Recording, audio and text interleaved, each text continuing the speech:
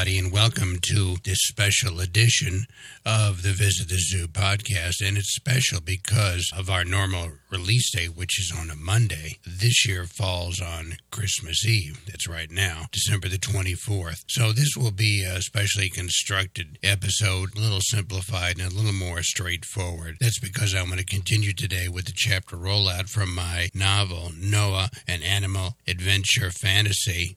Keep it on schedule. And to do that, I have to trim the front end of the podcast so it doesn't run over too long for you. So I will just play this audio clip in this episode of chapter number 7 of Noah, an Animal Adventure Fantasy. And by the way, you can find a link for this book either in print or Kindle or audiobook at our main podcast website at zooanimals.info. That's zooanimals.info. And animals is plural, by the way. zooanimals.info. But before I play that clip, I do want to wish you tonight on Christmas Eve a very Merry Christmas from all of us at the Visit the Zoo family. And have a happy, wonderful, prosperous, and most important, a healthy new year.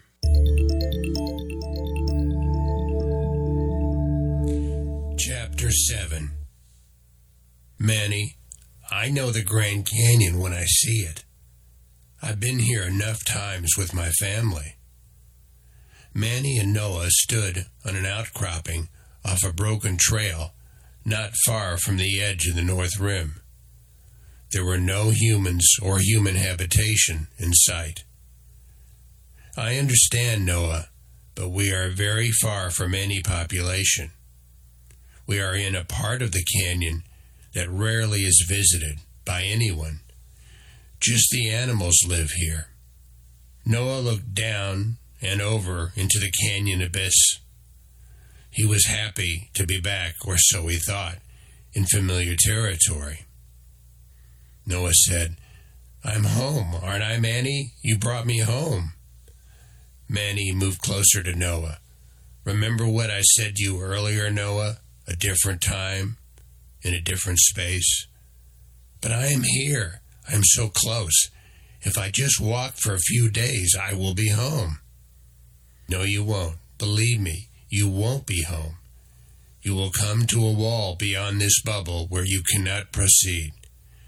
We must find your green path back to where you left it." "But Noah stammered and tried to maintain composure. He knew he needed Manny, but he thought he was so close to home. Manny said, "Let's continue our search. I brought you here because I wanted you to see something. I wanted you to see an animal that was on the brink.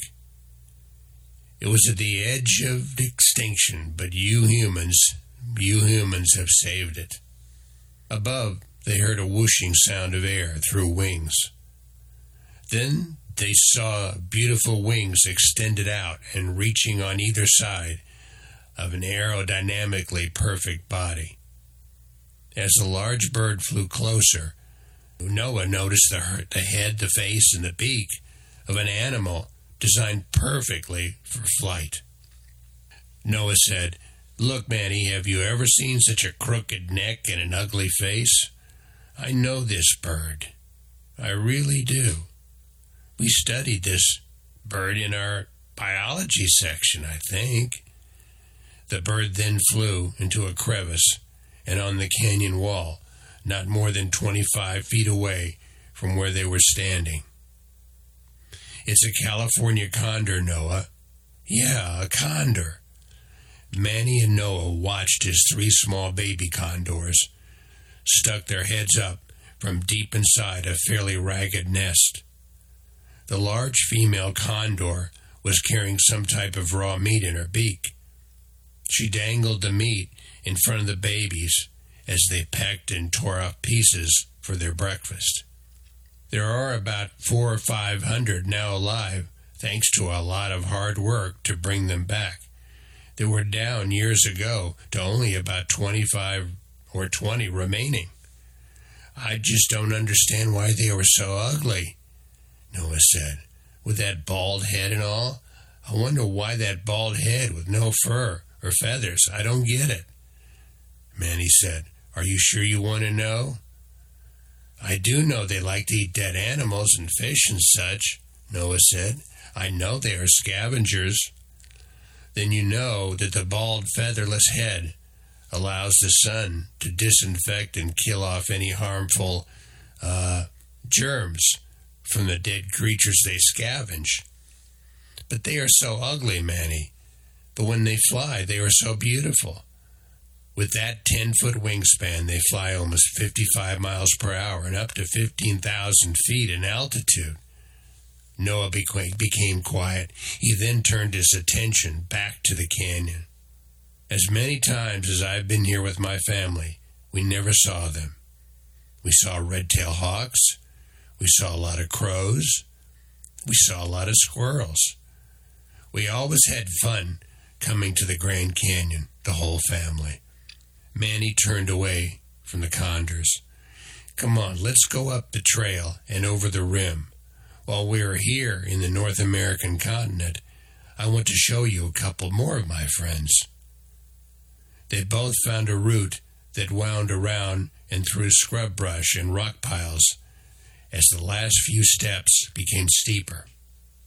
Manny, we have to find some water. Can we find our way to the Grand Canyon Village to one of the hotels and get some water? Maybe some food, too? Manny did not answer.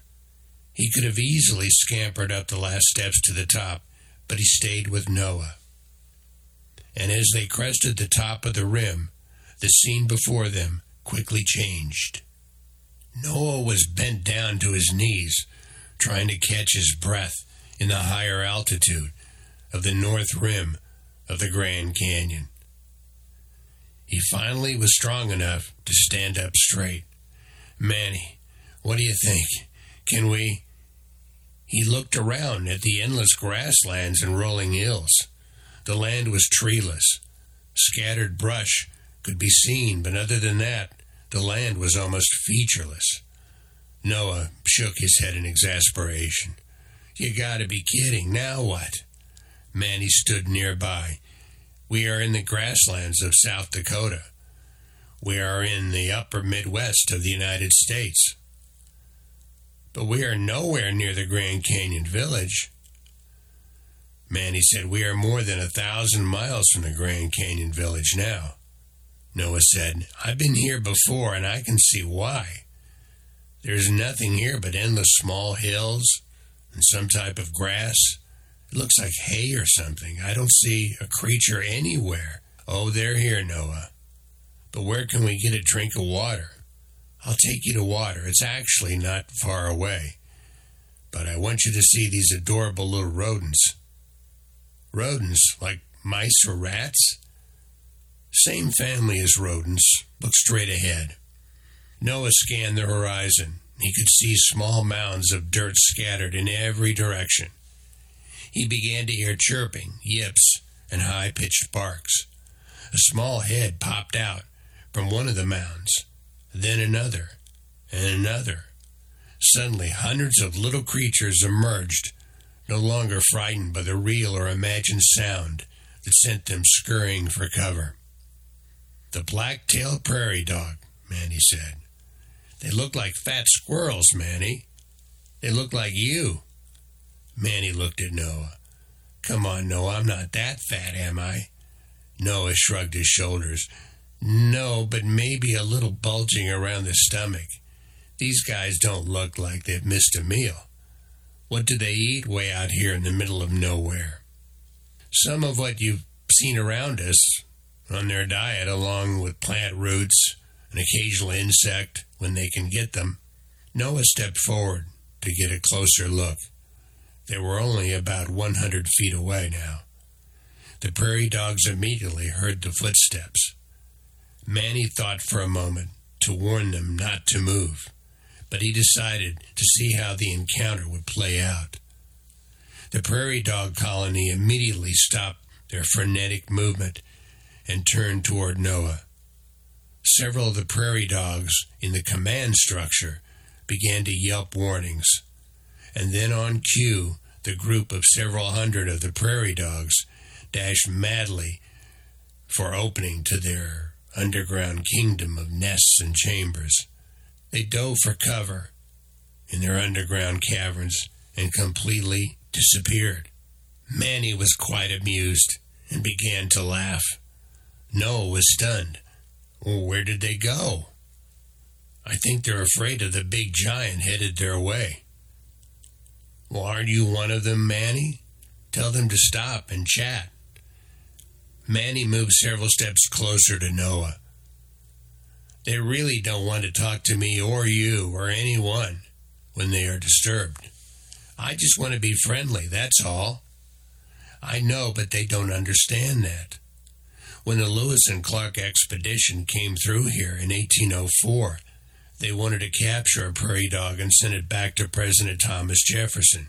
They had a heck of a time trying to capture even one of them so they could send it back to Washington, D.C. They tried everything from smoke to water. They finally did capture one and sent it back. No one at the time had ever seen one of these cute creatures, so they were a big hit back then. Noah said, "Can you imagine if back then they saw you? They would get a kick out of that." Manny replied, "We were very far away from this continent then." Manny looked away and in the opposite direction from the prairie dog city. He said, "Let's move this way. Noah, there is a stream nearby, if I recall. Let's get some water and then press on." They walked on. As they walked, no more than 100 feet, Manny's promised small stream popped into view. Small trees and vegetation clung to each shore of the stream that was about 5 feet wide.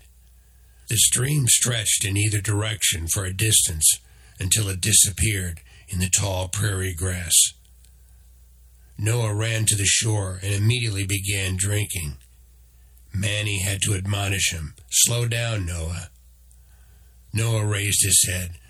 "Okay, but I'm really thirsty." Finally, after getting his fill, he sat down and rolled over on his back. The exhaustion of his adventure, so far, drained the young man. He was young and strong, but he still was tired from the places he had seen and the animals he and Manny had encountered so far. Through heavy eyes, he looked at the white puffy clouds above his head. The air was cool and the sun was warm. Noah felt completely relaxed. He stared at the slowly changing cloud formations. Noah immediately tried to imagine the animal shapes he could distinguish in the clouds. He even tried to imagine the people he knew and loved. His eyes became heavier. Slowly but surely, he began to fall asleep. After drinking a few sips of water, Manny saw that Noah had fallen asleep.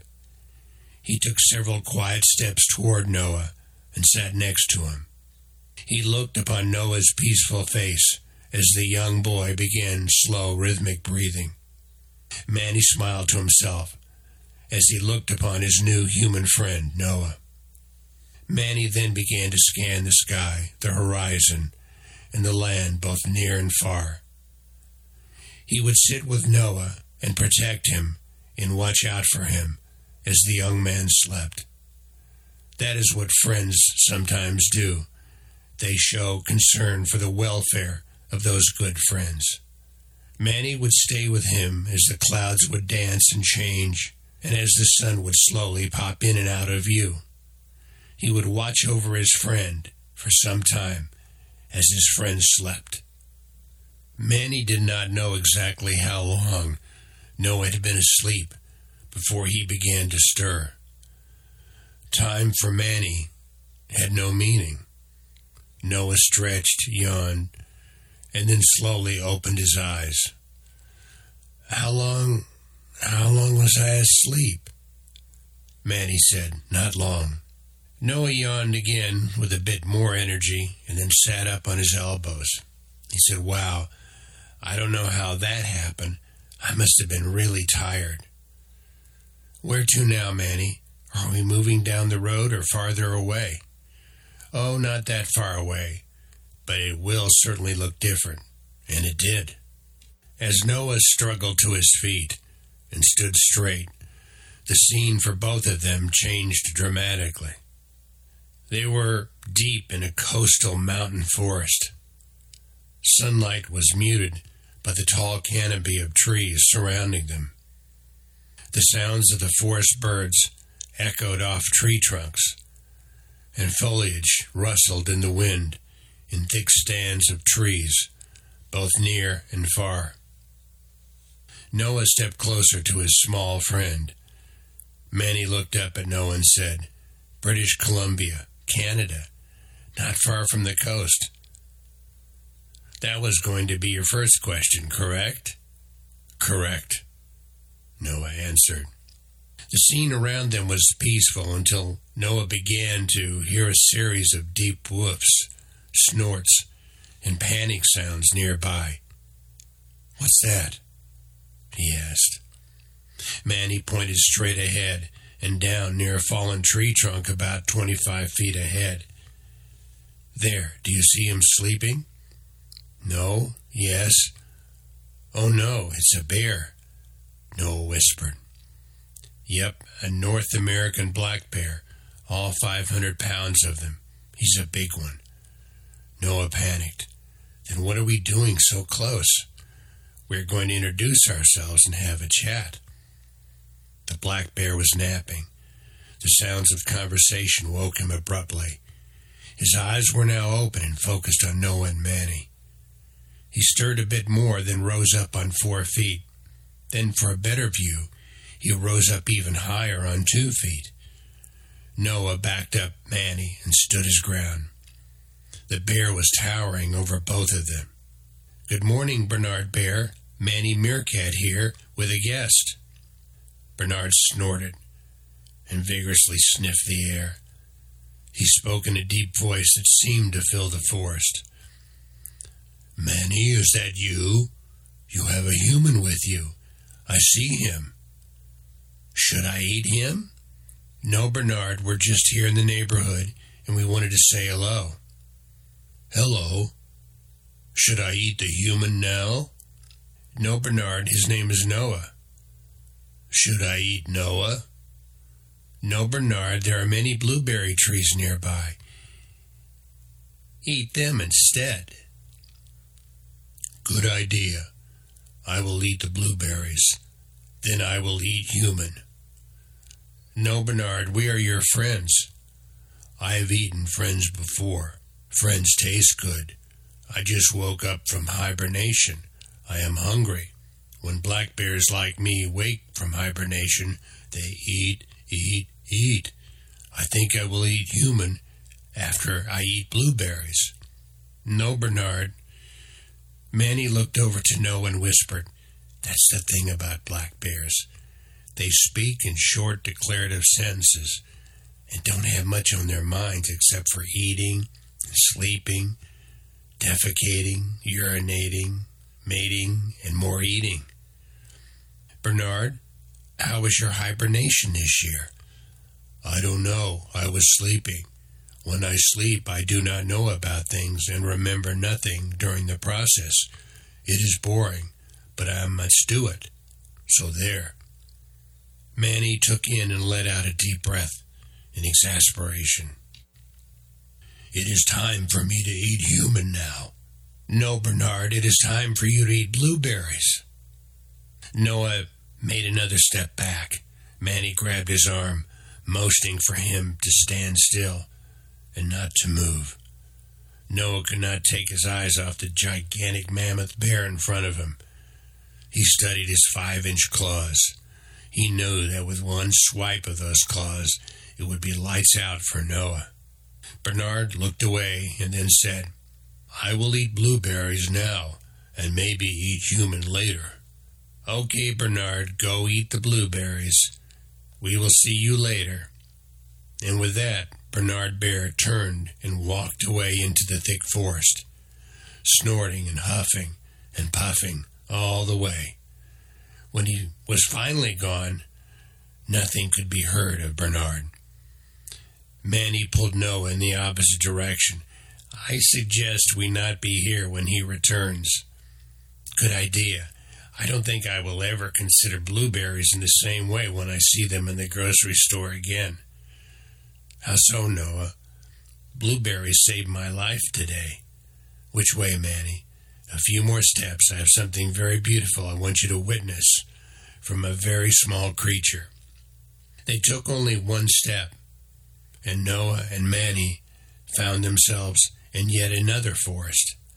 This time, it was a tropical forest. The sights, smells, and sounds of the forest were completely different from the eastern Canada forest. Noah could feel the humidity in the air. The air was heavy and sweet. Noah looked around the claustrophobic forest studded with tropical plants. Now where are we? Follow me to those trees over there. It's only where we are, but when we are. It is winter up north now, and we are in Mexico. Michoacan, Mexico, to be exact, in a preserve just outside of Michoacan. And this tree in front of you? It's moving, Noah said.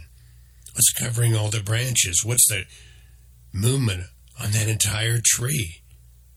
Manny said, this is an Oyamel tree, and it is hosting an entire colony of thousands upon thousands of monarch butterflies.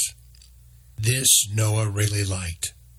He was an insect fanatic. He loved them all, from wasps to moths to centipedes, but especially butterflies. He couldn't bear to have the dead ones pinned inside of a display box.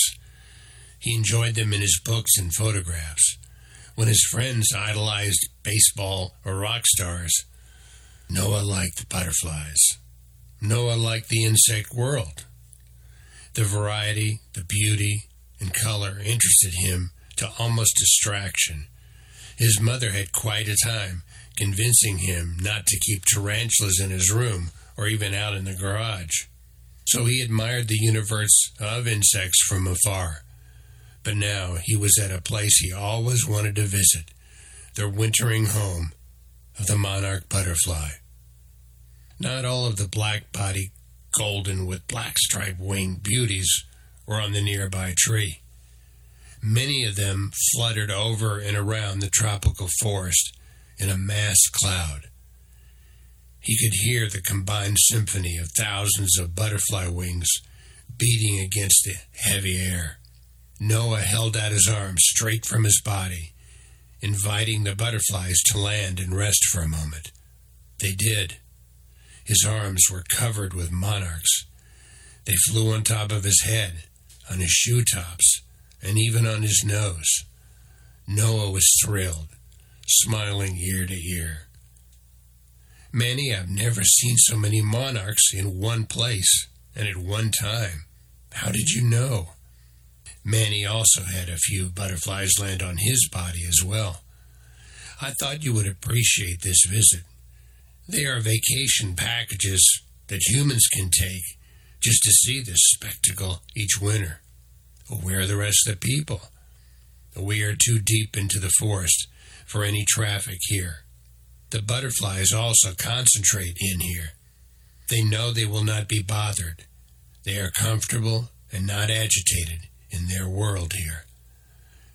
Did you know, Manny, that these are not the same butterflies that left from the north last summer? Tell me.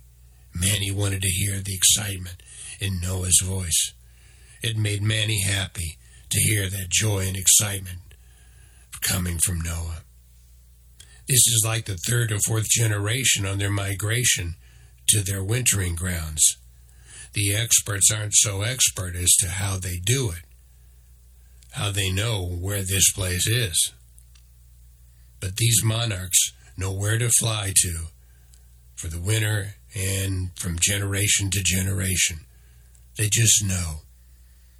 They only live a few weeks, so something is transferred from one generation to the next. Or maybe the earth talks to them, and nature implants sensors inside of them so they know what direction they have to fly. Noah gently waved his arms, and the butterflies took off en masse, filling the sky again with black and gold, and the sounds of thousands of wings beating the air. Noah whispered, "It's so very, very cool."